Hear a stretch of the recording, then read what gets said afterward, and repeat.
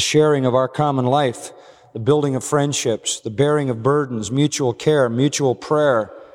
That's the life of the church. It's the life of sharing love. It's the life of sacrifice. It's the life of giving sacrificially, both my money and my time and my energy on behalf of others.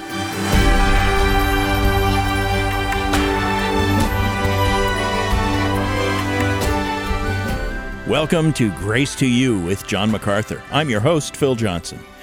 The story is told of a man stranded on a desert island who built 2 shacks. When he was finally rescued, he explained what the buildings were for. One was where he attended church. The other was where he used to attend church. Even all by himself, he couldn't stay committed to one church. Now, that's just a humorous story, but it raises some serious questions. Should you leave your church simply because you want a change of scenery? And with so many local fellowships out there, why commit to just one? For answers and to see how crucial a role the local church plays in your spiritual life, stay here as John MacArthur continues his study called Foundations, Volume 2, with a message titled Commitment to the Church. I love the church. Through the years of ministry, I have had occasion and opportunity to consider other kinds of ministry, as to mission field ministry and educational ministry and various and sundry kinds of opportunities that have come my way. But no matter how wonderful they might have been, no matter how attractive, no matter how great the need, I have never found myself able to disassociate from the church and the ministry in the church. I love the church. It is my life. It has been the center of my life since childhood. When I was born, my father was the pastor of a church. I grew up in church. It is the place where I was led to the knowledge of God, where I learned about Christ, place where I gained the knowledge of saving and sanctifying truth. It was in the church that I learned all the stories of the Scripture, Old Testament and New Testament. It was in the church that I learned God's moral standard for life. It was in the church where I learned how to pray, and it was in the church where I learned how to sing, and in the church where I learned how to live and love and serve. It was in the church that I set the standards and direction and goals for my life. It was in the church that I experienced the leading of the Spirit of God in directing me into a life of ministry. Church is where I met my life partner, my wife. Church is where I've raised my children and now my grandchildren. The church is where I've made my lifelong friends, and the church is my life. I have other titles and other responsibilities, but they're just sort of on the fringe and the periphery of the church, which is my life. And frankly, it will be forever. Even in eternity, we will be the gathered church, redeemed and glorified. I am committed to the church with every ounce of being that I have. I'm committed to it with all my heart and all my soul. And there are people who say to me, why do you always write these books that deal with issues, and why are you always concerned about all of these things going on? Can't you just sit back and enjoy your Christian experience and ministry? And the answer is, I love the church so much, I want to see it be all God wants it to be. And that means I need to be a pastor, because if I wasn't the pastor, I'd be driving the pastor crazy. The Lord knew that. I don't understand people who don't love the church. I don't understand people who don't have a love affair with the church and can't wait to assemble with its people. I don't understand people who say things like I heard a person say recently, boy, our church has a Saturday night service and it's great. You get the deal over in 1 hour and it doesn't mess up Sunday. That's inconceivable to me. Cannot understand that. Or someone else who said, I like our early morning Sunday service. It's over in an hour and it doesn't blow the whole day. I can't wait to get here on Sunday morning, and I can't wait to get back on Sunday evening. And it's been that way in my life for all my life. There was a time when coming to Christ meant coming to His church. There was a time when salvation meant union with the visible gathered body of Christ. Becoming a Christian meant fellowship. That's really changed. The contemporary emphasis in evangelicalism is having a personal relationship with Christ. And in the process of personalizing this and banging on this issue of personal relationship to Christ, which has become the pervasive theme of contemporary evangelism, rarely is there any discussion about the church. It is extremely rare to pick up a gospel tract or a gospel presentation that ends with any discussion of a believer's relationship to the church. There is a very low emphasis on church involvement, church membership, being a part of the family of God, the visible gathered household of redeemed saints.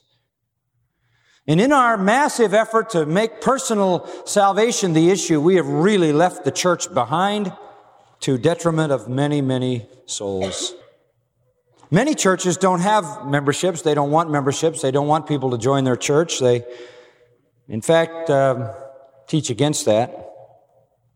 There are churches that doesn't require membership, doesn't require baptism, doesn't require any doctrinal statement, doesn't require anything, and calls itself an evangelical church. The reality of this low commitment to the church is upon us. It's evident everywhere. Let me just summarize it in 3 ways. If I look at this low level of commitment, I look at it in several ways. Number one, I can see it by the pattern by which professing Christians relate to the church. People just don't relate to the church as significant. They tend to be, I guess, what I would call ecclesiastical consumers. Church hoppers. They don't really have any loyalty or any commitment to a given assembly of redeemed and gathered saints. They feel little or no attachment or obligation or regular attendance to church. Involvement is not a priority with them. They just sort of bounce and float and hop and skip and jump around. The church may meet, but it certainly doesn't mean they need to be there. The church may gather to study or to pray or to be trained or learn or whatever, but that doesn't really apply to them. They're, after all, involved with a personal relationship with Christ and don't understand their involvement, their life connection to the church. Much of their Christianity exists outside the church. And there are plenty of things outside the church that are under the Christian banner which can occupy their life without ever getting very committed or involved in the church. That's tragic. This low level of commitment shows up not only in the pattern by which people relate to the church and just sort of float around and make no commitment, but secondly, by the neglect of the ordinances of baptism and communion. There are many people who would call themselves Christians who've never been baptized. There are many more who call themselves Christians and may well be Christians who have little or no interest in attending the Lord's table. And if it happens to hit on a night when they can schedule it in, they'll come, or a morning when they can schedule it in, they'll come. But in general, that's not a priority for them. This is even more serious, by the way. And many churches are now deprioritizing baptism and deprioritizing communion, just sort of relegating it to some backwater because they feel that if done in the public service, it becomes offensive. It's a sad thing because baptism itself is the single greatest testimony that the church has as to the changing power of Jesus Christ, right? Why would you put on a church skit to dramatize that when you can have a living testimony? On the other hand, they deprioritize communion because they feel communion would offend an unbeliever who happened to be there because it shuts him out. And the Bible says communion is how we show forth the Lord's death until He comes. And what is our message? Some ignore baptism altogether, and many churches don't require it. They don't require it after you're saved. They don't talk about it. They don't require it for church membership. And they're not concerned about the Lord's table. And that is to say, it's not required for everyone. It's not an urgency in the lives of people. And yet those are the two things that Jesus said we were to do. And even where baptism and communion are administered, for the most part, they're directed at personal faith rather than at the unity of the church. They don't celebrate the commonality of the church, all being baptized into one body, namely the Church of Jesus Christ, and all gathering at the foot of the cross to share in the Lord's table in common as mutually recognizing our sin and repenting of it. People can attend many churches and never experience a baptism, many churches and never experience a communion. Thirdly, another dramatization, another evidence of this disinterest in the church is the massive development of ministry outside the church. There has been a significant evangelical power shift, if I could call it that, away from the church. Parachurch ministries have developed and proliferated beyond imagination. And for every Christian who seems to have a little idea about what he'd like to do, there's liable to be a Christian organization started.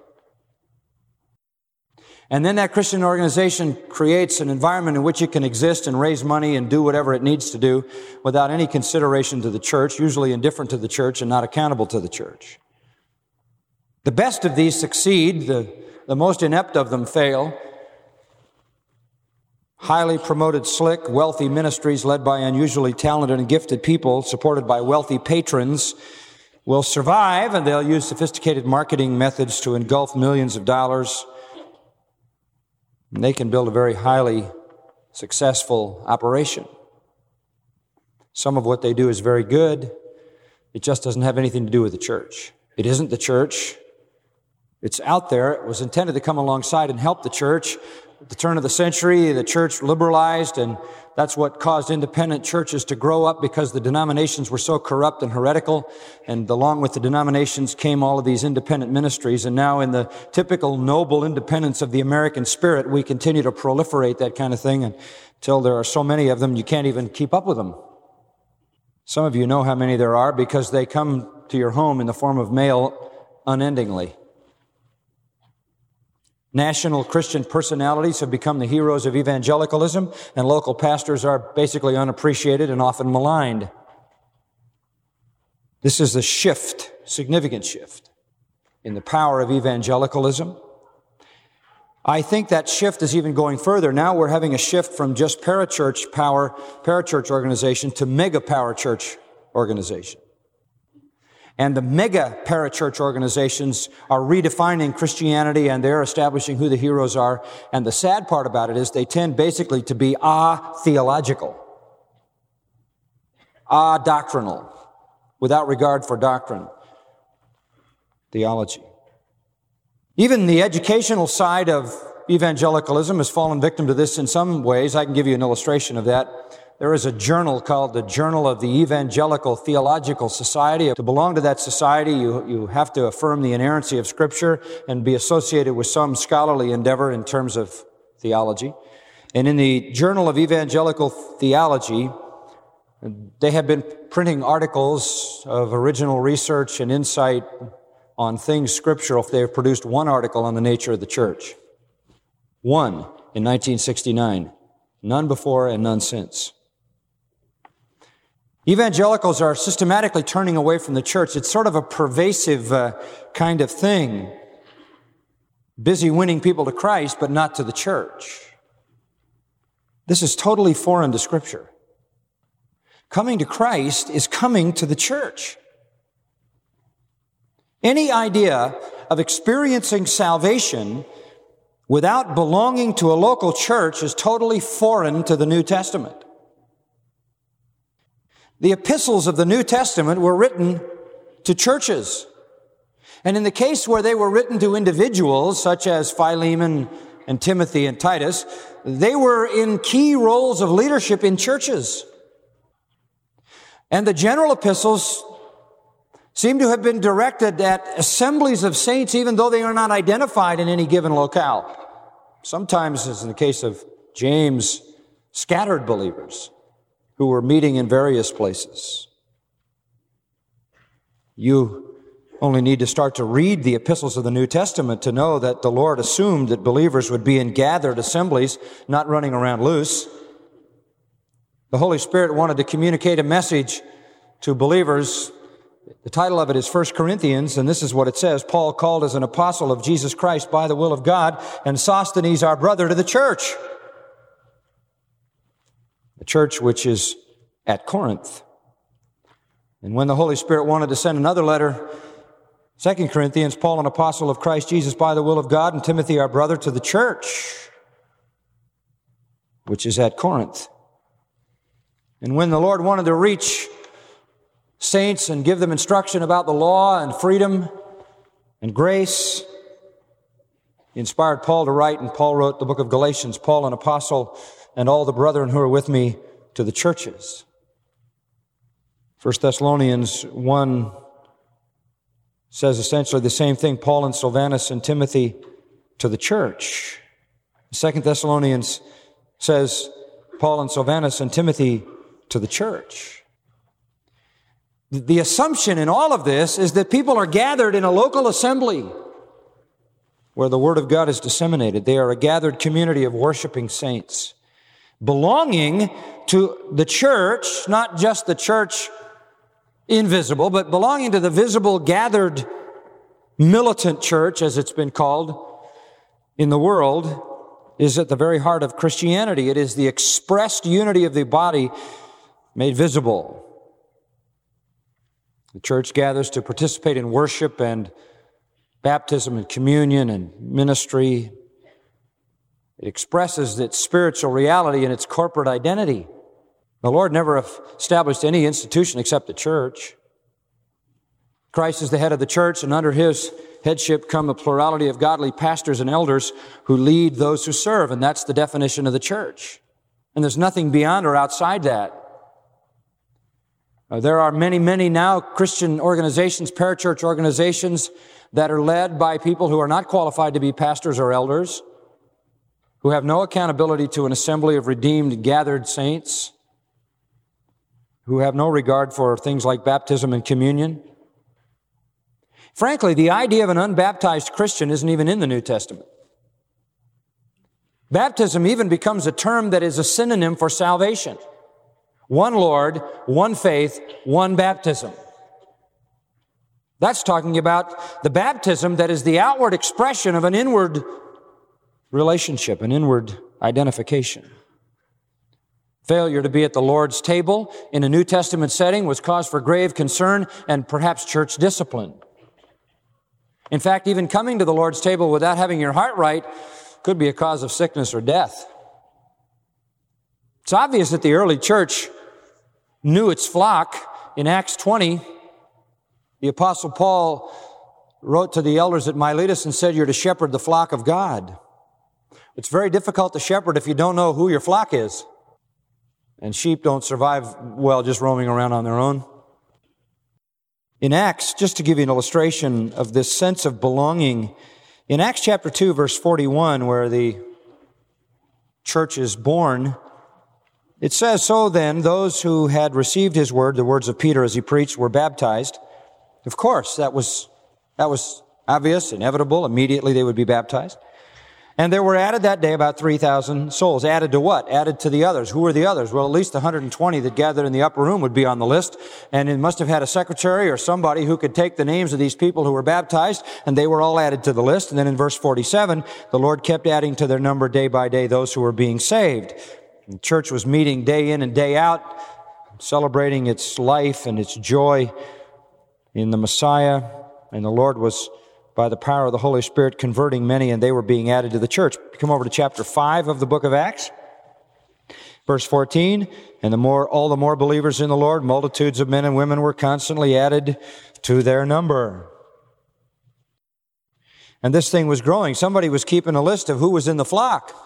The indication of these being added implies there was some place where they were added.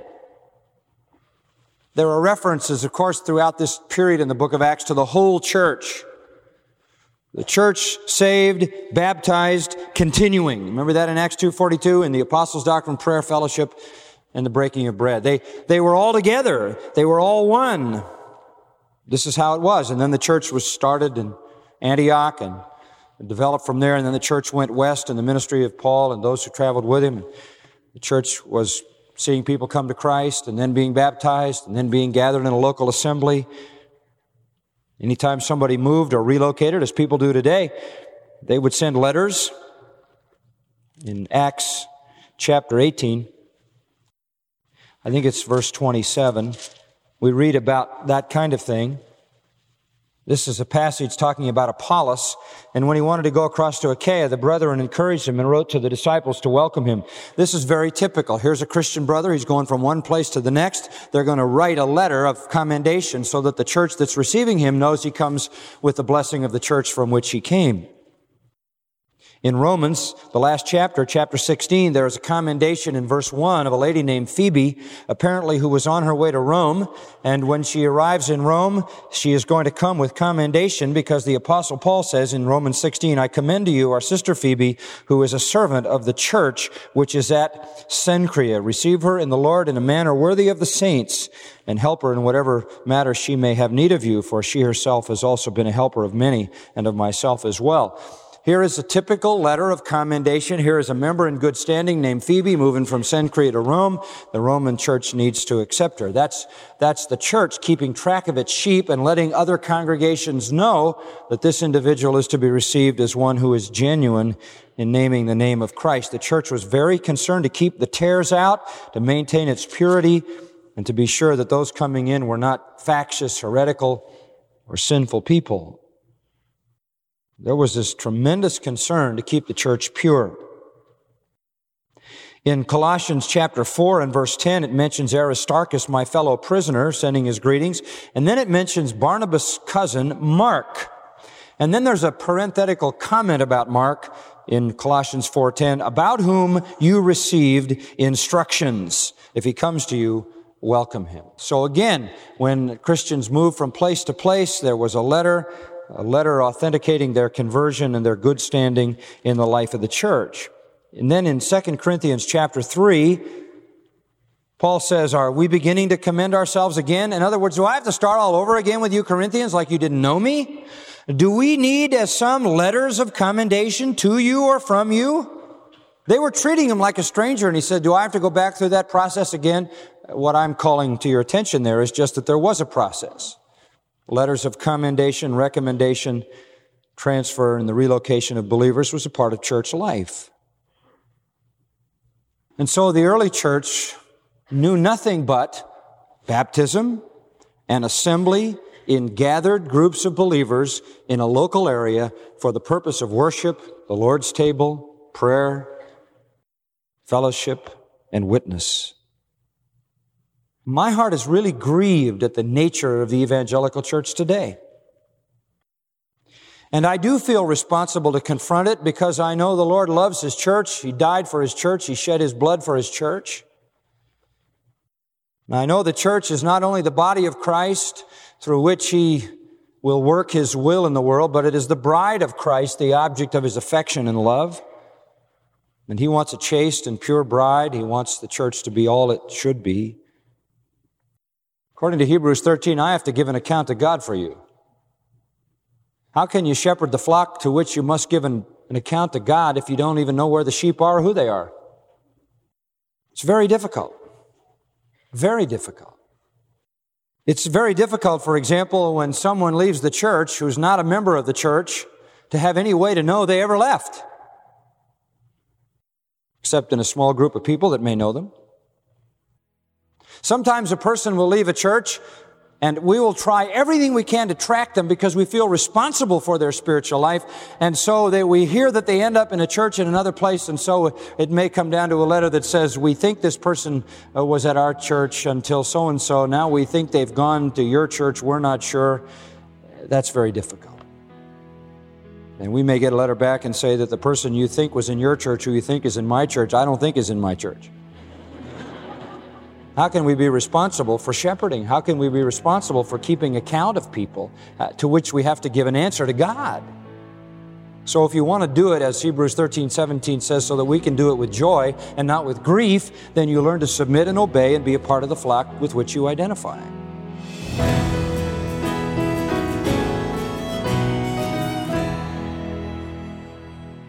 Challenging words from John MacArthur, Chancellor of the Masters University and Seminary. Today's lesson is titled Commitment to the Church. It's part of his study called Foundations Volume 2, here on Grace to You.